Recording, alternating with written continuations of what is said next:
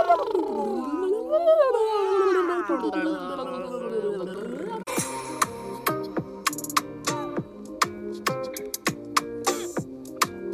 there, and welcome to another episode of the Ready or Not podcast, where we talk about the things you might be ready to hear. Or not. I'm your host, Ruthie Chipetta. And I'm Noemi Meyer. And welcome to the Silent Room. Today we are joined by Kiara. Hello. How are you guys? For our episode 6, which is food and how we see it. Right to just start off, in the resource bank, we have an excellent TEDx talk that Kiara did that we thought was mind-blowing, honestly. Genuinely. Changed our lives. Thank you guys. So check that out, because she has a very personal experience with eating disorders and talking about it, and she does it in a way that really is so relatable and open that it needs to be watched. Yes. Yeah. Oh my god, thank you so much. So, right, to get right into it, eating disorders in general. Because I think that we've each had different experiences with our bodies and how we see food and that kind of relationship. So do you guys want to just kind of talk about that? Yeah, sure. Well, I can talk about my experience. I had specifically anorexia. But when we talk about eating disorders, and I mentioned this in my TED Talk, the first idea that people have is like, about eating disorders is that it's only about bulimia and anorexia. Or like we have this image of this really skinny girl that is almost fainting on the floor because she's not eating her food because she wants to be skinny or something like that. That was not my case. When I had anorexia, people couldn't tell by my physical appearance that I had an eating disorder, because usually you can't. Yeah. You never know when someone is having an eating disorder. This stereotype that we have that it's just like, if a girl is super skinny, oh, she must be anorexic. Yeah. And bulimia, no one has an image of it. And I mean, that's the thing with like mental illnesses. Like, you can't see them, you know? Yeah. Because they look like ordinary people. exactly. And what might be going on in their head is very different to what is being presented to other people, you know? Yeah. And that idea is similar with eating disorders, like you mentioned. Like, you kind of associate a specific look with having an eating disorder, but the fact of the matter is it comes in every shape and size that you can think of. And it doesn't invalidate. And it looks differently for literally everyone. And it's invalidating to think that it's only a certain type of person or a certain type of look that can be, have an eating disorder. Yeah, I also remember once that I was watching this movie on Netflix, To the Bone. Ooh, that also, like, they approach eating disorders. It's not the best movie in my opinion, but the thing is that in the movie there's and what a person would say, like, overweight girl that was in the house where they were treating the eating disorders, and one of the people that was with me watching the movie said, like, why is she there? I mean, she's not skinny. And in my head I was just like, a lot of misinformation here. And the other thing is, like, it's not only about anorexia and bulimia. We have at least 12 different classified eating disorders. And also people think that this gender bias around eating disorders that only affect women. And in fact, most of eating disorders are, like, the patients are mostly women. But there are some eating disorders that the patients are mostly men as well. Like, for example, vigorexia. That vigorexia refers to these type of eating disorder that leads you to want to gain a lot of muscle. Oh, yeah. Yeah, I've heard about that. And for example, like gym bros, Yeah, exactly. That would be the stereotype of vigorexia. And their body dysmorphia is expressed differently. Like, when they see themselves in the mirror, they think that they look still too thin. And they want to gain more and more muscle. And that's such a, like, contrasting idea with this stereotype that we have that all eating disorders are about being skinnier and skinnier. No, you actually have an eating disorder that wants volume. I think I saw somewhere on TikTok, like, this woman had went to the doctor and she, like, described her experience as an eating disorder, but she was not underweight, and so the doctor said, you're not, like, skinny enough to be anorexic. Yeah, I get it. Yeah, there's a lot of discussion within psychologists about this classification of anorexia that is named abnormal anorexia. That basically is a person with all the symptoms of anorexia that is not underweight. In my case, for example, I was probably abnormal. I had probably abnormal anorexia. But the thing is, like, why are we classifying a mental disorder based on a physical feature? Yeah. Yes. Yeah. Because That's a it's very not like valid anyone point. saying, "Oh yeah, no, you're not depressed. You're fine." Yeah. You know? Exactly. Yeah, it's like, and it goes back to that kind of invalidation feeling, because like I can't imagine how that person must have felt sitting in there talking about a struggle they've been going through for God knows how long, and really like eating disorders in your relationship to food leaks into every facet. Of your life. Yes. Yeah. That's Yeah. right. You know, if you're not putting the right things in your body, you're exhausted. Mentally you're exhausted. You get in a dark place mentally. Like you just don't have energy to do anything. You're not thinking clearly. Yeah. And it just leaks into absolutely everything. So to just be told that, no, you're fine. Like, Yeah. It has to be so damaging. I know. And also, it's damaging in other aspects because, for example, this person was able to recognize and say, like, look, I have this behavior. I really think this is related to an eating disorder. But most of the time, the patients with eating disorders, especially restricted eating disorders as anorexia, it's difficult to recognize that you are hurting yourself, that you are doing something bad to yourself, and then to get defensive when you say, like, hey, do you think that the way that you are eating is normal? Yeah. And it's like you don't want to change this because it's like a comfort zone for you. It's like a control mechanism. Yeah. And this idea of like, okay, I'm not that underweight.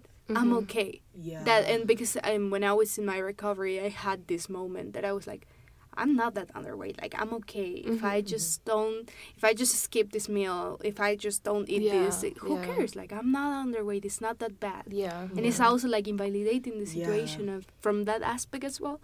Like in yourself. Yeah, no, Yeah. I see that. I hadn't even thought of it like that as well. Like that's such relatable. Honestly, like I remember, like before most of my life, I've never been like skinny. I've always like I would probably be classified overweight for a lot of my existence, and like the culture that I was in was very much lose weight. You need to lose weight to be pretty, lose weight to be socially acceptable or whatever. And so like it would get to the point where even if I wasn't eating for the whole day and I was starving at night, I'd be like, well, you're still not underweight. Yeah. Whatever you're doing to your body can't be that bad because you still have you're still not skinny. You still haven't lost those 10 kg or whatever I was pushing myself to do, and it just kind of keeps you in that spiral.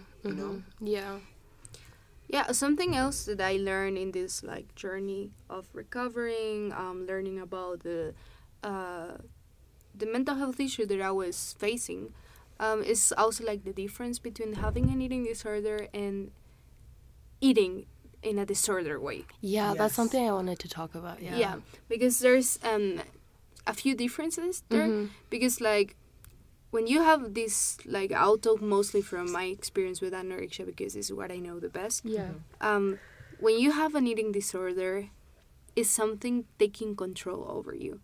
Like it's like this little voice inside your head that will constantly repeat to you that you shouldn't do this. Or you should do this. Like you shouldn't eat that chocolate cake that is in the fridge, but you should go and run for an hour. Even though you probably already exercise in the morning and you haven't eaten anything during the day. Yeah. And like disorder eating comes more like not being like, for example, I think I have seen this a lot here in like our school, in this boarding school, is that we're so stressed with everything that fuck it, like who cares if we don't have breakfast? I don't like lunch, I'll just eat this rice with some beans. And it's just like creating these disorder habits around eating.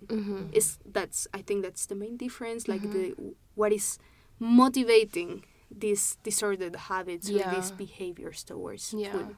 Yeah. I think, like, for my personal experience, like, I wouldn't say that I had an eating disorder, but I would say that I had disordered eating. 'Cause, like, I did associate, like, foods being as negative or positive. Yeah, the moral value of food is another topic. Yeah. And it's just so damaging because it's, like, like I said, like, probably mentioned this, I'm not sure, but food is one of my love languages, you know? Mm-hmm. And so it's so sad because, like, the way I want to, like, share food or, like, have food shared with me, and then I can't have that because I associate it with, like, something negative. It's really sad. And also, like, the way it kind of links to diet culture. Yeah, Yes. definitely. Yeah, like the way that we avoid certain foods and... Or we have this, like, in quote marks, cheat meals. Mm-hmm. Or, Yeah. like, who are we cheating? Yeah. Like, Yeah. why are we cheating here? Why can I not just have a burger? Yeah. Yeah, exactly. No, but it's a good point, diet culture, and like, because I was researching into, you know, to understand all the different aspects of EDs that I didn't understand before, and like, it came up so many times about how, like, intensely diet culture plays into that. And Yeah. like, a lot of the websites that you look at, diet culture isn't even about dieting, it's about valuing being thin. Yeah, Yeah. exactly. And this, like, moral superiority that we get to people that are just Yeah, skinnier that are than skinnier. Yeah. most of the population. Mm-hmm. It's kind of like pretty privilege, you know? Yeah, Yeah. like Yeah. that, like just being skinny, like even like being online, like on TikTok is the example that I'm thinking of. Like I see a lot of creators, because I follow a very diverse like range of people. Just because if I like you, I'll follow you, you know. And like a lot of the time, I'll see people who I'm following who are, you know, of color, or they're not skinny, or you know, they don't look the way that the brand is. Yeah. And you don't see their videos on like the For You page, you know. Yeah. But you will see Yeah, the, yeah. you know, the classically skinny girls in bikinis doing dances, and Yeah.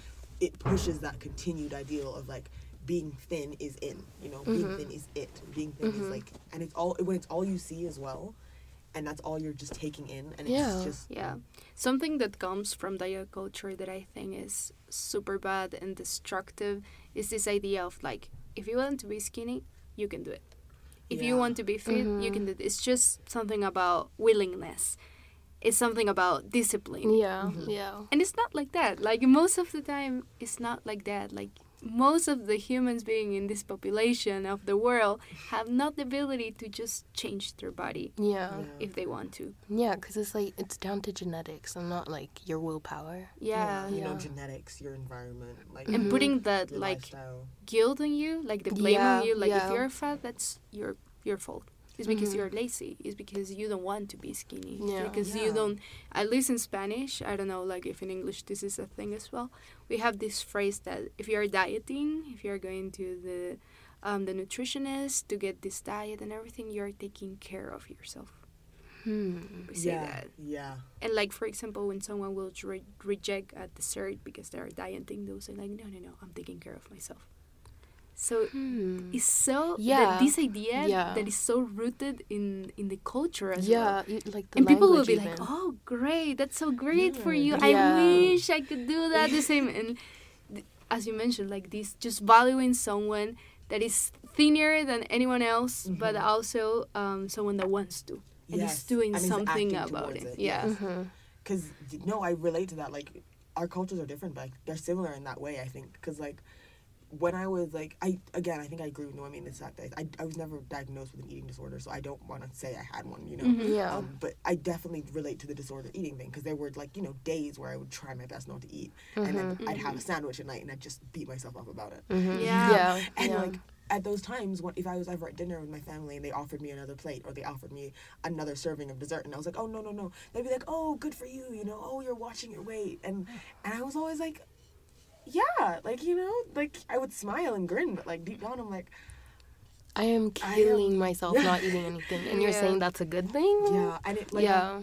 outside influence, like, and the way that like Yeah. hearing like when you're losing weight because of things that you're doing, like dangerous things like that, Mm-hmm. and hearing, oh yeah, you look so good, Yeah. screws with your mind. It creates this positive feedback Yeah. of like, oh, people are actually realizing the changes of my body. So Yeah. if I gain weight, they will realize as well. Yeah. So I Yeah. shouldn't eat anything else. I should keep going because it's working and everything. And it's a vicious cycle. Really I difficult. mean, I understand that they intend to, like, you know, be nice, you know, be like, hey, you look good. But the way that it affects, like, for me personally, I lost a lot of weight, like, in the span of, like, a few months to weeks because of my medication. And after that, when I went back home to Germany for the summer, like everyone was saying, "Oh, you look so good now. You look so grown up. You've really slimmed down." And that really just like, I don't know how to explain it. Like, So I didn't look good before? not really. It's just like I'd say like eating disorder, like there was like a little monster in my head, you know? And like, it's like, yes, tell me more, you know? Exactly. Yeah. I know, and I also like relate to what you said, that whole "so I didn't look good before." Like, I lost a lot of weight, like you, like in 6 months maybe, and it had started because I was like in a bad place mentally. I was depressed and I was just not going for meals. But then when I kind of came out of that, my lifestyle had just changed. So I lost some weight and stayed off, and I was just like, okay, my body looks different now. Yeah. But like, a lot of the time, like, I would hear things like, oh, like you've lost so much weight and you look so good now. And like, it can't help me being like, so all that time before, I just wasn't, I didn't look good, or I wasn't like appealing. And like, when I was at home, I was running again because I just had so much energy, and I hadn't ran since I was probably like in the thick of when I was trying to lose weight. I was running in the morning and the evening. And so I ran again because I was trying to like make that positive relationship again. And my dad caught me going out, and he was like, "I love you for exercising." And I was like, because he probably meant it in a nice way, like, I'm glad you're taking care of yourself. But it immediately in my mind was like, he loves you when you are working to get skinnier. He loves you when you are skinnier than you were before. And immediately my worth was just completely associated with how much weight I could lose or how skinny I could be. Which is so damaging, especially for like, because the eating disorders develop in teenagers, like, most of the time. Yes. And like, your mind is still figuring out the world, like it's like still 80% plastic, and having all of that internalized and spinning around, it's just so awful. Like, it's just a really upsetting experience, because you can't even form a good relationship with yourself. Because your value isn't you, it's in what you eat, or what you look like, or how much weight you lose, or like, what the number on the scale is, or how many calories you eat a day. Yes. And what you said, for example, with exercise, that's another key factor with eating disorders. And in my experience, for example, when I was younger, I was an elite athlete back home, and then I decided to stop competing on that level. And it was so crazy, because before, exercise for me was just part of my life, was an important part of my life, but it was not a tool to lose weight. It was something that I really enjoyed. It was something that I was into it, that I really wanted to be good at it because I liked it. And then when I quit the sport, I had like maybe a year and a half with my relationship with sport was unclear, because it was difficult to me to accept that I didn't want to compete anymore and everything. It was a really huge part of my life. And then when I started developing my eating disorder when I was probably 16-ish, sport was all about calories suddenly. How, like, what is the activity that is going to burn the most calories? It stopped being like, what is the activity that I enjoy the most? What is the most useful activity that I can find to become skinnier? I remember, like, I used to like sit down and calculate how many calories I was taking in compared to how many I was like burning by working out. And just like when you start thinking of it in terms of numbers like that, when everything just boils down to like, that calorie count. You know? Like I wouldn't eat something unless I could look at the label and see how many calories were in a serving. And like every time I worked out, I needed to figure out how many calories I was burning, just so like I could keep it in balance and like keep it in negatives. And like I used to write it down, and if it was in a negative, I'd put a star next to it. And immediately I just associated that kind of that need to lose calories. You know, what's the best way? What's the most efficient way that I can burn calories and essentially, burn off the fat? For me, at that moment, was not even an option not working out. Like, if I didn't work out, the day was just like, you failed. Like, this was a lost day because you didn't work out. And now, as you mentioned, like, I really resonate with that, like that lost day. Like, you, as you mentioned, like, I'll beat myself up because I didn't go for a little workout. And also, I'm a perfectionist, and usually that's a trait that a lot of eating disorders patients share, the perfectionism. And for me, it was like, working out was not even enough. Like, if I'm gonna work out, I'm gonna do it right. Yeah. Like 20 minutes, that's not enough. If you're gonna do it right, do 1 hour. If it's less than an hour, that's not good. Yeah. And Yeah. it's just like this cycle that pushing and pushing yourself for what? Yeah, it was like forcing myself to do things that I didn't want to do, but I had to do because my brain told me to. Exactly. Yeah. And also I think that's a key word. Like I have to. Yeah. I Yeah. need to do it. Yeah. Yeah. And why suddenly like exercising? Obviously, exercising is good to yourself Yeah. if it comes from a good place. Yeah. If it comes Yeah. from a good mental state. Yeah. Because if it just becomes I need to, Mhm. I must do, it's not healthy anymore. Yeah. It should be like I want to. Yeah, like I Yeah. feel like going for a run. I think I'm gonna go for a run. Yeah. Yeah. Instead of like that whole you need to run today, you haven't done enough, you haven't burned enough calories Yeah. Yeah. for this or that reason. Or also I think this is a common one. Let's say it's your friend's birthday, and you go for dinner, and obviously you have a great meal. You maybe will eat more than you usually do. You have some cake, and the next day, no breakfast. And Yeah. let's go for Yeah. running. Yeah. Yeah. Oh yeah. I used to punish myself for having like full meals. Yeah. Like, you know, Yeah. if I like, because I think what happens as well, like looking at it, that hearing people talk about it, is that cycle of binging and purging. You know? Oh Yeah, yes. binging, purging, binging. Yeah. Purging. So I would go like the full day, not put a single thing in my Same. body aside from water, and then at night I'm starving, so I eat, and then I eat more than I thought I was gonna eat, and then I hate myself for eating, and so the Yeah. next day I say no breakfast, no lunch. You And know? then Yeah. that cycle just continues and Yeah, continues. and Yeah. then you just get hungry again, and you eat again, and then you're just punishing yourself for having like this human instinct. you Yeah, know? Like, because I know like an idea that really helped me throughout my recovery was like food is not only calories. Yeah. Food is gathering with your friends. Food is enjoying with your family. Food is fuel for your body. Yeah. Yeah.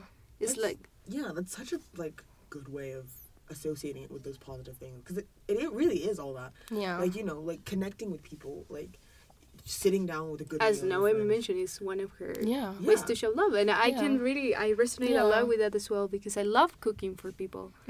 Yeah. And I think, especially with eating disorders, that's also a way to punish yourself sometimes. Because there's also this idea that people that had anorexia, for example, you hate food. No, my dear, we actually love food. Yeah. We love Yeah. food so much, but we deprive ourselves from it. And it's just Yeah. like, I remember I'll cook something like delicious for a friend, for my boyfriend or whatever, and I'll be just like, have it. And I won't take a bite of it Yeah. because Yeah. I can't. But Yeah. for you, it's allowed. Yeah. For me, it's not Yeah. allowed. Yeah. And yeah, like it's that idea of love. Yeah, you're depriving yourself of this gentle care, and like I think we've spoken about this in an episode, but like it's so much easier to be nice to someone else than it is to be Yes. nice to yourself. Yeah. Yeah. You know, and like especially in like that example of like you'd make someone a big meal, or you know you'd get them food, or like you know, or you'd start eating and be like no, you just go ahead, just have the rest of it, like you know, and like those are little ways to show that you care, but at the same time little ways so that you don't really care about your body. Yeah. You know, Yeah. like little ways of just saying, you know what, you don't need that. Yeah. You're gonna be okay. Let this person have that, because that's Yeah. how you show that you care Yeah. about them. Yeah. Yeah. Another thing that happens a lot when you're recovering from an eating disorder is that there are like these you have these up and downs. Yeah. Yeah. And you think that suddenly you're doing so well, you're eating all your meals, you're going on track, and then that voice appears again. Yeah. And it's like, oh, you gain a bit of weight. And it's like it wants to Yeah. start again. And then suddenly, instead of 3 meals, let's have only 2. Yeah. Yeah. And the cycle starts over and again, and it's really frustrating. I remember that there was a moment where I felt that I was not getting anywhere. And no Yeah. matter what I do, it will come again, and it will just annoy me again. Yeah. And I was like enclosed in this little, like in this limbo situation that it was not as bad as before, but it's not full recovery yet. Yeah. Yeah. And it took me a while to get out of there. And even now, like with all the stress that I have in school or any stressful situation, is a trigger for an eating disorder. Because in my case, at least, when I, for example, I don't feel on top of everything I have to do in school or everything I have to do in my personal life. Mm-hmm. Okay, I can be on top of what I'm eating. Yeah. Okay, I can control the way that my body looks. Yeah. And it wants to start again, and it's just like this self-intervention that you need to do. Yeah. Like, no. It's like being mindful of like your thoughts. Yes. Yeah. It's like kind of making that choice because like we talked about when we talked about mental illness, how kind of getting out of that voice that's yelling at you in your head that you're not good enough, you know, was in largely hearing that thought and being like, hold on a minute, you know, like you have to make that choice every time. Yes. And it's a constant battle. Yeah, Yeah. it's constant because it's never really like you tell it to go away once and then it's like, okay, bye, see you later. Yeah. You know, it sticks around and it's gonna keep, sometimes it's a whisper, sometimes it's yelling. Yes. And it's kind of that idea that like recovery isn't linear, obviously. Yes. You go up and down and you're trying your best and you should cut yourself some slack for that because you're going through a hard thing and you're trying to get better. Yeah. But when you're in it and you're in the thick of it, it's so easy to be hypercritical of the fact that, you're not as good as you believe you should be. You're not healing as fast as you should be. You're not getting over this in the way that you should be. And like, or why everyone else can eat normal and I can't. What is wrong with me? What is wrong with me is like huge, because like, and it kind of comes into just like, even when you like are in that period when you're at your worst, it's what is wrong with me? Why can't I lose weight? Why can't I be skinny? And then it's what is wrong with me? Why can't I get over, why can't I have a normal relationship with food? And it's, you can't win. Like, and it takes so long to make that choice and and it's so hard to push also yourself to, like even to this day, like I will have like moments where I'll be like, should I eat this, should I not, I mean, I'm doing so much better than I did like a few years ago, but it's still like in the back of my mind, and I just want it gone. Something that you mentioned before, like the reason why you lost weight, for example, was because you were struggling with your mental health. And that's I remember I saw this article about a survey made to women, only women, about what they were going through when someone complimented their that they lost weight. That's so interesting. And most of them were going through deep things, and they were struggling with a lot of things related to mental health, with like, for example, postpartum depression, and a lot of things. And it's just like so crazy how just this idea of this beauty standard that being skinny is just amazing, but what it comes with being skinny most of the time it's not because I wanted to, actually. It's because I also had a depressive episode once where I lost around 10 kilograms, not willingly. And then people was like, oh, you look so good. Again, this positive feedback of just complimenting whatever is losing weight, no matter why it happened.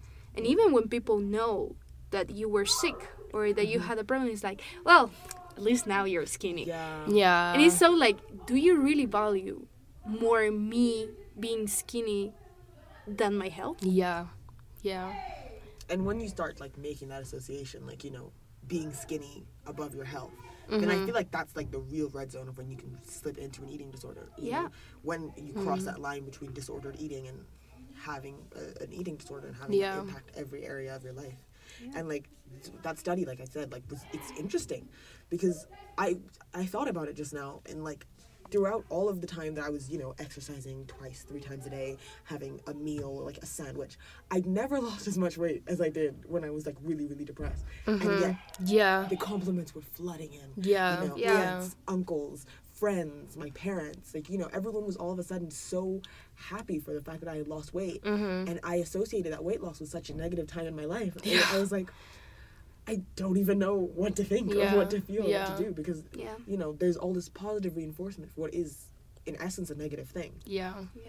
Because in my case, what happened is that I lost all that weight, and I look at the mirror and I was surprised. I was like, wow, Kiara, you the same. Like, not even when I was in the deep moment of my eating disorder that I've been this thin. And it was like, wow, I actually lost a lot of weight. And then when I started getting better, I started eating again normally and everything, the eating disorder came back and be like, are you sure that you want to gain that weight again? Mhm. And it was like, again, the self-intervention of telling myself, like, now you're eating normal. You are doing what you need to do for your body to be healthy.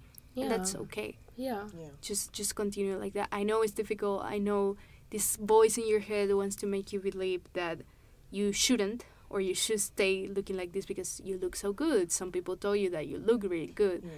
But no, go for what your body needs, in fact.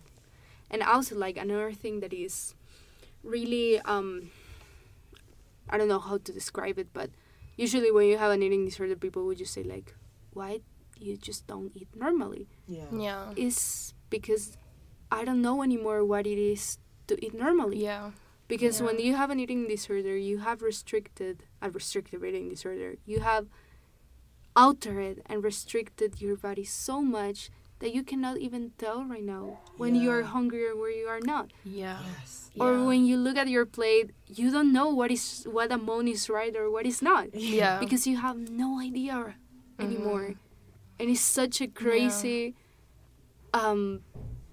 work, like personal work to do, to like Yeah. reconnect with the signs that your body is Yeah. giving to you. Yeah. Yeah, which is you know, an interesting point and like a good segue, because I wanted to talk about our relationship to food and how that kind of changes throughout having, you know, issues with how your body looks or disordered eating or an eating disorder, because you mentioned earlier that you started associating foods with bad or good, you know, like, you know, the negative or the positive. Like you I think you also mentioned in your TED Talk how you saw it as the calorie number.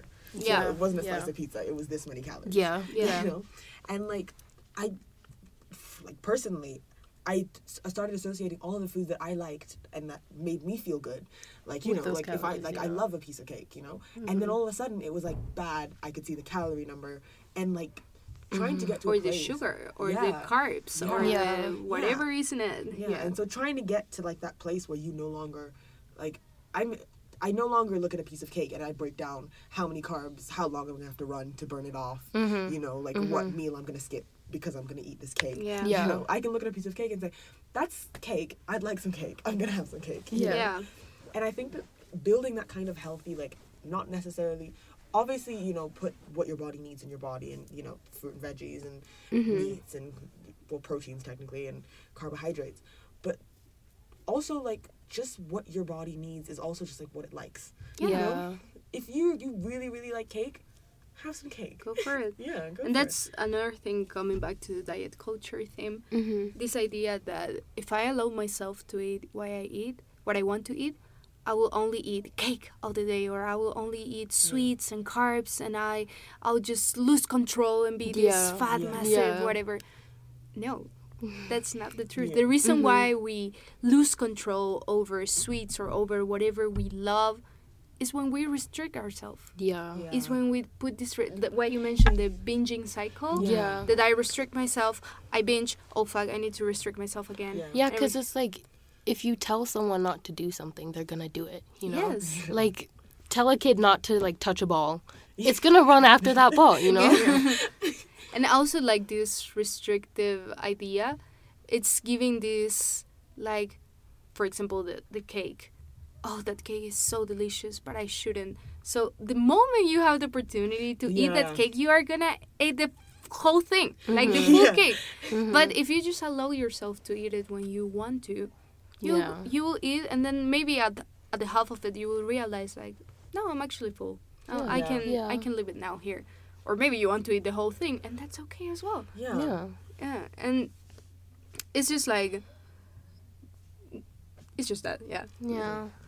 I think the thought of like people being sad about eating like a certain food is so sad, because I can relate to that, you know, because it's such a like, it's like self-hatred to a point, but it's also like, I am so worthless just because I ate this. Yeah. And that feeling, I don't wish it on anyone else, you know, Yeah. not even my worst enemy.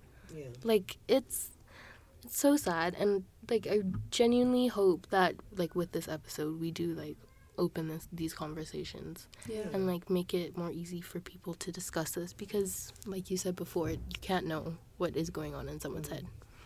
or in Yeah. their body, like Yeah. you know, and like coming back to like what you were saying, like you know, putting that kind of pressure on food, like you know, and like right now, like as I'm a lot better than I was, and it's so relieving to like know and like understand what they're talking about, like you know, even if I see the whole cake and I'm like I'm gonna have some cake, I'll have a bit and I'll be like I'm full and I'm satisfied and that's okay. Yeah. You know, like when I know a time where I would have like eaten the whole thing because I'd be starving, Yeah. and I'm in that limbo of like, Yeah. oh, You- I shouldn't and the have reason some. why you will not binge over it is because you know you can have cake whenever you want. Yeah. Because in this restrictive cycle, it's just like this is the opportunity that I have for have this cake, this amazing cake. But when you have this intuitive eating, this is like a concept as well, Yeah. and that you eat just whatever you want to eat whenever you want to eat. Mm-hmm. Like it's the same. I know I can have this sweet or whatever whenever I want, so I'll just have what I want now. Yeah. And that's enough. And it's like it's good for breaking this, but going out of an eating disorder and trying intuitive eating is hard because, as I mentioned, like you don't understand the signs that your body is giving to you anymore. Like you Yeah. don't know where you are hungry or when you are not. You don't know what is like a proper size of plate for Yeah. your body. And usually when you like start eating normally again, you eat more than you will normally do, like Yeah. someone of your size normally needs, because your body has been deprived of energy and food for so long Yeah. that now it's just like getting everything that it can. Yeah.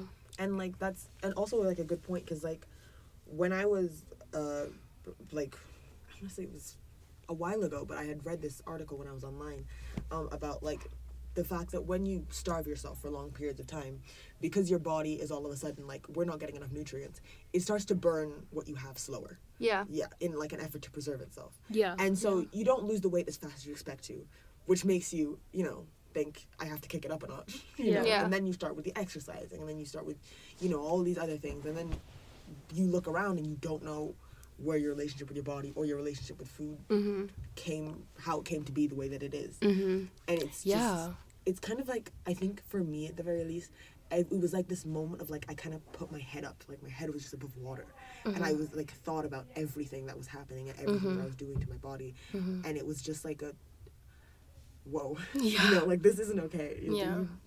And like diet culture is, especially because in this generation everything is like online and social media, Yes. and diet culture is 100% perpetuated by you know social media. Like I've seen ads for, you know, the tummy slimming teas and like Yeah. weight loss lollipops, or like, you know, What I eat in a day. yeah, what Those I eat today, TikToks. those videos, those Yeah. TikToks, yeah. And it's so wrapped up in everything that it's constantly kind of coming at us in little pieces. Yeah, but I also think that's because we put so much value on it, you know? Like, back to pretty privilege, you know? Like, if you're skinny, you're beautiful, you're successful, people like you, Yeah. you know? And why do we value that as a society, you know? Because I feel like if we didn't value that as a society, we wouldn't need to reflect that in ourselves, you know? Yeah. Yeah. Or also, I think this idea of being skinny over everything is like the best, is what will make you happy. Yeah. And we're scared of using the word fat, for example, Yeah. to describe a person. Yeah. Why saying tall? That person is Yeah. tall. That's Yeah. not an insult. Yeah. That person Yeah. is short. That's not an insult. Yeah. But that person is fat. Oh, Somehow that's an insult. yeah. What's your language? No, Yeah, don't say that. yeah. Yeah. And we try to use these euphemisms to saying that someone is fat, when actually the problem is not the person being fat or the weight of the person, is the perception that as a society we have of being fat. Yeah. And yeah. for example, fat phobia is expressed in the medical field a lot. Yeah. There's a lot of Yeah. stories of fat people that will go and say like, you know, I'm having these symptoms and I feel something really bad for my health. They'll be like, no, it's just because you're fat. Without even checking anything of them. Yeah. The Yeah. first reason of all your problems is your Yeah. fatness. Yeah. And it's terrible. It's terrible. Like I relate to that like so much because like I said, I really only lost a lot of weight quite recently, and so I used to go to the doctor, or I used to hate going to the doctor. And, like, to this day, like, if I have to go to the doctor, I was saying to Rosa today, because I had a stomach ache, and she was like, maybe you should go to the doctor. And I was like, I hate going to doctors. Because the first thing that they did was they'd weigh me, they'd tell me I was overweight, and it would go right back to that every time. Like, you know, like, I would be in for a head cold, or because I have a blood infection, you know, and the first thing the doctor would do when he gets across from me is, well, you need to lose weight, you know, and it just links every health thing back to, you know, you need to lose weight. You need to do this and this and this, and that, like it's like society, you know, that fat phobia, that don't be fat, like, stay away from being fat. And like, I see people, like, online a lot of the time, like, fat people who are like, I don't let my doctor weigh me unless it's absolutely necessary. Yes. Because otherwise it becomes this whole Even point. for people that have eating disorders. So I haven't weighed myself in the last 2 years, I think. Yeah, same. Yeah. Because I don't need to. Like, why that number in the scale will change? Nothing. It's just like, it's just another thing, another aspect of my life. And for example, the whole concept of the BMI is so wrong. It's so wrong. And BMI is so because it's a random study that was made on mostly white people that now suddenly we're using as a standard for everyone in the world. We were learning that in class once. I think this was like a few years ago. And for this activity, we had to weigh ourselves. Oh, God. Yeah. And so everyone weighed themselves. And then it was my turn. I didn't want to do it. But then I had to because it's a class activity.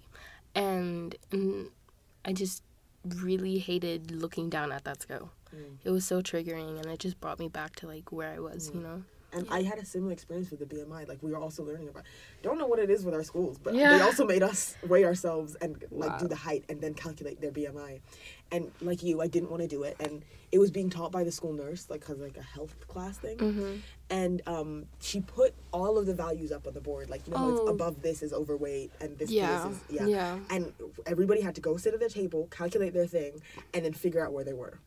And I remember that I got overweight, and, like, I felt like there was something tight around my throat, you know, like, it screwed. To this day, I can't say it doesn't, like, mess with me a little bit, you know, like, that idea and that perception that was immediately pushed on me, when in reality, BMI doesn't take so much into account in your body, you know, and your like, bones, your like organs, and your ethnicity. Even like Kiara said, it was done on mostly white people. Yeah, exactly. Right now in this room, we are all women of color. Yeah, so it doesn't apply already. Yeah, you know? It already isn't accurate. But that single idea of being pushed as your health or your weight being an indicator of your health is... Yeah, that's a really good point, because there are so many fat people out there who live healthy lifestyles. They eat, like, quote-unquote healthy food, I'd say, you know, and it's like people are still shaming them even though they're living these healthy lifestyles, have good relationships to their bodies, you know, because they're just making an assumption that exactly if you're fat, probably you don't exercise, probably you don't care about eating vegetables or whatever I consider healthy for you, so it's just this assumption that comes with it. And I think, like, kind of connecting that idea of, like, people who are healthy and fat, like, you know, having both sides of the coin, like, for me, especially before I could, like, positively think of myself as fat, like, you know, it took me a while to, like, be able to say, yeah, I'm fat, like, it's okay. And, like, a large part of it was specifically Lizzo, and just how unapologetically her she is, you know. And it was like seeing this person who was fat, living a perfectly fine lifestyle, perfectly healthy, perfectly content in their body, seeing that kind of, like, representation and seeing that being portrayed, I think that's so important. That's genuinely so important, because, like, I remember, like, my first, like, negative thought that I had about my body was probably somehow influenced off of social media, you know, and because of the lack of representation. And I know it's changing now, and that's a good thing, but we still need more, you know? Yeah. In my case, like, I've never been fat in my life, but what was causing issues with my body image for me was that I was an athlete. Yeah. So when I was 14, 15, I had muscles in my body that my other classmates didn't. Yeah. And it was oh, do I look like a man? I'm not feminine enough, or my body, I'm too bulky for a woman, for a girl, for a this. Yeah. And that was such a, like, an issue for me. And for me, the representation that I was looking for was women in sport. Yeah. Women in sport that were about talking about how they perceive their bodies. Because from one side, your body is this machine that just trains and do all of this, but then you have the other side of society saying that your body is too bulky, Yeah. your body is too masculine. So how to find the balance there? Yeah, I think, the problem is that we're not letting people just exist. You know? Yes. We're not letting them exist in their authentic forms. And that societal pressure is the problem, I think. Yeah.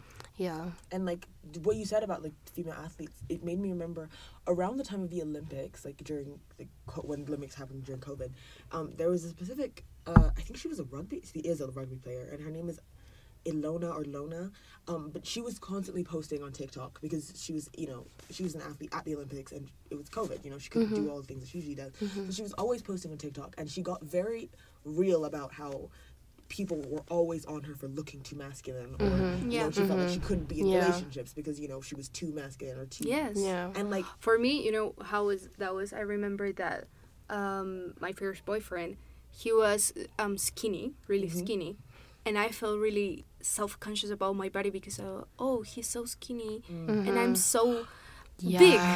And I think that's such a common thing in relationships. Like the thought for me was that I would want to be picked up as a girlfriend, and at my current weight, I couldn't be picked up, and so I was like, mind you, I was like 12. That's insane. What 12-year-old, Yeah. is genuinely concerned about their ability to be picked up. I know. That's so ridiculous. Anyway. No, but it's really like, I relate to what you said because I've been like, quote unquote, seeing, guys who are a lot skinnier than me, a lot smaller than me. And it's such a big thing, especially in society, that the girl has to be the small one. The girl has to be the little dainty one. And so when I wasn't in those, the type of relationships, I was like, should I be? I was so insecure, I should lose the weight, I should be smaller just because that's what I felt like I had to be. And mind you, I wasn't even dating these people. So I don't know why I was like, lose the weight. Cause it's going to make more sense. Yeah. More sense for who as well. Yeah, because even now, my current boyfriend, he is like smaller than me, he's thinner than me. And at the beginning it was a challenge for me, but now it's like, and then having these conversations for him as a man was also difficult, being like a thing, because for them sometimes it's totally the opposite. At least in my culture, it's like we want muscles, we want to be like this bulky man and everything, and it's this like divergence there that it's really interesting to have this conversation with males as well, because they also experience a lot of pressure on how their bodies should look like. And in terms of relationships, having an eating disorder or being in the process of recover from an eating disorder while you're in a relationship is challenging, because like, for example, you want to have this date on your anniversary at this pizza place. Challenging. It requires mental preparation to go there. Or even when we talk about sex, having sex with the lights on, letting your couple see your body, and that you constantly hate on, but this person apparently likes it. So it's this. There's a lot of contrast, like clashing ideas throughout the process, and it's really interesting, and also for the other person to understand, like to understand what is going on, to kind of figure out how to help you, because sometimes it's actually really difficult to communicate everything that is happening in your head towards food, and like just saying, because sometimes you feel like it's so silly. It's just food here. Come on, just do it, and just saying it like, I'm actually scared of that slice of pizza. And like you said, like understanding when you're in a relationship with a person, like as a person who cares about you, they're gonna want to understand. Like they're gonna want to get it, and it's so scary for so many different reasons to kind of talk about it, and like. You mentioned that whole feeling silly, feeling like, because a lot of the time when you say it out loud, like, you're like, well, now I sound dumb. Like, it doesn't seem as, like, scary and terrifying as it does in your head. And you seem like you start putting yourself down or invalidating your own feelings when a lot of the time, like, it's a person who cares about you, who truly just wants to understand what's going on. And like, in part, that's kind of why it's so important to have conversations like this, when we can sit around and openly talk about it. 'Cause it helps other people have the tools to, you know, start these conversations, you know, and be more aware and more informed about these conversations when they come up. Because, like, even being more empathetic towards like people who struggle, because like as we mentioned before, you don't know who struggles, and if you don't, I feel like if you hadn't been through a similar experience, you wouldn't understand 100%. Yeah, you know. Even if you really try to, I think that's probably most mental health issues. Even if you try to understand and to empathize with the situation, if you never experienced it, probably you will never do to the 100%. Yeah. And it's fine. Like, it's not your fault. Yeah, and exactly. It's not that we want you to go through it so you can understand it. It's just like, it's just a reality. And it's something, but that's why, as you mentioned, it's important to have these conversations. To give that insight to it.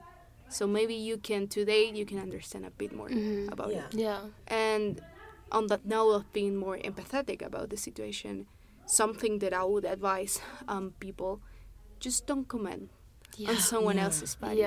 No matter if it comes from a good place that you just want to say, like, you genuinely think that they look better because they are skinnier now, you don't know why that person is skinnier now. You don't know don't comment as well in what they're eating. Don't assume. Makes an ass out of you and me. Exactly. No, but there's also like this, like, I think it was like an online forum that I read it, and it was like, if it can't be fixed in 5 minutes, don't mention it. Don't mention it. Exactly. Like, if there's something in your teeth, and I'm like, there's a little, and you put it out, that's fine. But if I'm like, oh yeah, wow, you lost so much weight, you look so good. Or like, wow, you have those stretch marks. Wow. It's like, why? How am I gonna change that? How is your comment supposed to help me better myself? You know? Exactly. And then also, like, you don't know what their relationship is with what you're commenting on.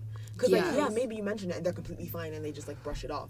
Or maybe they're in a place where they are really vulnerable and that comment is just another thing. Another trigger, Exactly. It's like another trigger. And so it's so important to kind of, like, be mindful of what you're saying and how you're saying it. And, like, you know, and, like, which kind of brings up something I really did want to talk about, because I feel like it's a good tool. It's how to broach that topic about someone that maybe you're concerned about, you know, someone who you're seeing these traits in. Like, how do you express concern in a way that isn't kind of shoving these ideas down their throat, you know? And because that in itself, you know, it's damaging, you know, they'll get defensive, and, you know, if they are struggling, they might just not want to talk about it. Yes. And, like, it's hard to watch, like, you know, like, as somebody who cares about somebody, and not even just in a romantic relationship, you know, a sibling, you know, family member, a friend, like, or even not a friend, even maybe just a classmate that you realize that is going through something. You know, like, what do you do? You know, because I've thought about it, like, you know, and, you know, is it my place to say? If I don't say, you know, am I a bad person? Like, how is the best way to deal with this? Like, and then you don't want to be the person who, like, asks other people, because, you know, I don't, like, at least for me, I'm like, if I start asking other people, it's going to become a discussion point, and that's not fair for anybody. Exactly. So there's always this kind of, like, idea about how best to broach it. So, like, what are your thoughts on that kind of situation? It's hard because, like, I remember that once here in school, someone asked me if there are scales on the bathrooms, because this person is used to weigh themselves every day, at least twice. And for me, that was like red flag. Some flashbacks there. And slowly, like pole, I would say, I started asking questions like, hey, are you feeling okay with food? You know, like, and I was open. I was like, you know, I'm just asking you because I struggle with my relationship with food. I had an eating disorder. And if you feel like you need to talk about it, we can. But maybe you think you're okay and there's nothing. Because that's definitely a sign, like a huge sign for either, like, disordered eating or eating disorders. Like, it's definitely showing a problem with the way you perceive your body.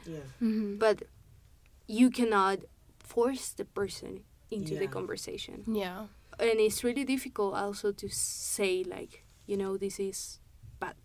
this is bad for yourself, because maybe it's something that the person has been doing forever, and it's just like you're suddenly breaking it down and say like it's bad.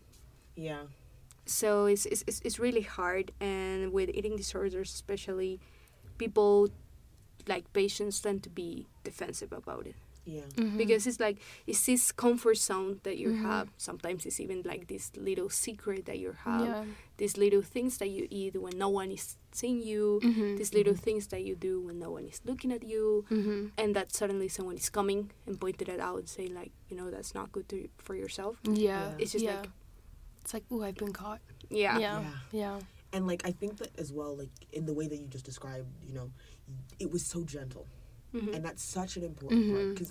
And that's with any mental illness, because they're probably feeling really fragile.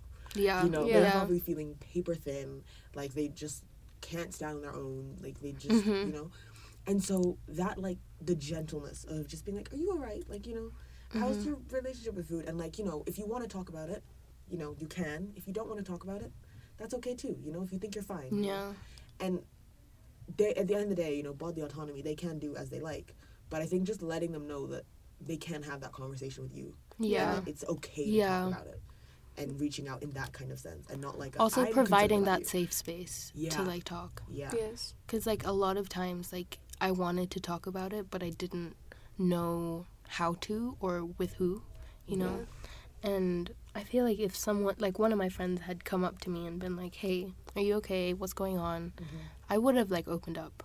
But, again, Yeah, and maybe also is sometimes I think especially with food, because as we mentioned, apart from eating disorders, we have this diet culture that is so rooted in our society that sometimes people don't even realize how hurtful is that comment that you're making at Christmas table. Or like just that little comment from your own saying like, oh, you really gonna eat all of that. And it's just like, oh, you're hungry today. It's like, yes, I am indeed, thank you. I haven't had a meal all day, but thank you. I had an aunt who used to see me and, like, as a joke, as a greeting, blow up her cheeks and do like a fake fat walk over to greet me every time, and she thought it was hilarious. But I was like, oh, that's how people see me, you know. And like it's also like embarrassing, you know, like that was a joke to her. She laughed, other people laughed, and I was like, I think it's that awareness that people don't have, you know. Like how not insensitive, but how triggering certain words or like phrases could be, you know. And I think I genuinely hope that this does help, like our podcast. Give tools and build. We should probably wind up. We're almost hitting an hour. This was great. Like I was telling Ruthie in one of our little breaks, I'm feeling really relaxed right now. Like it was such a nice conversation.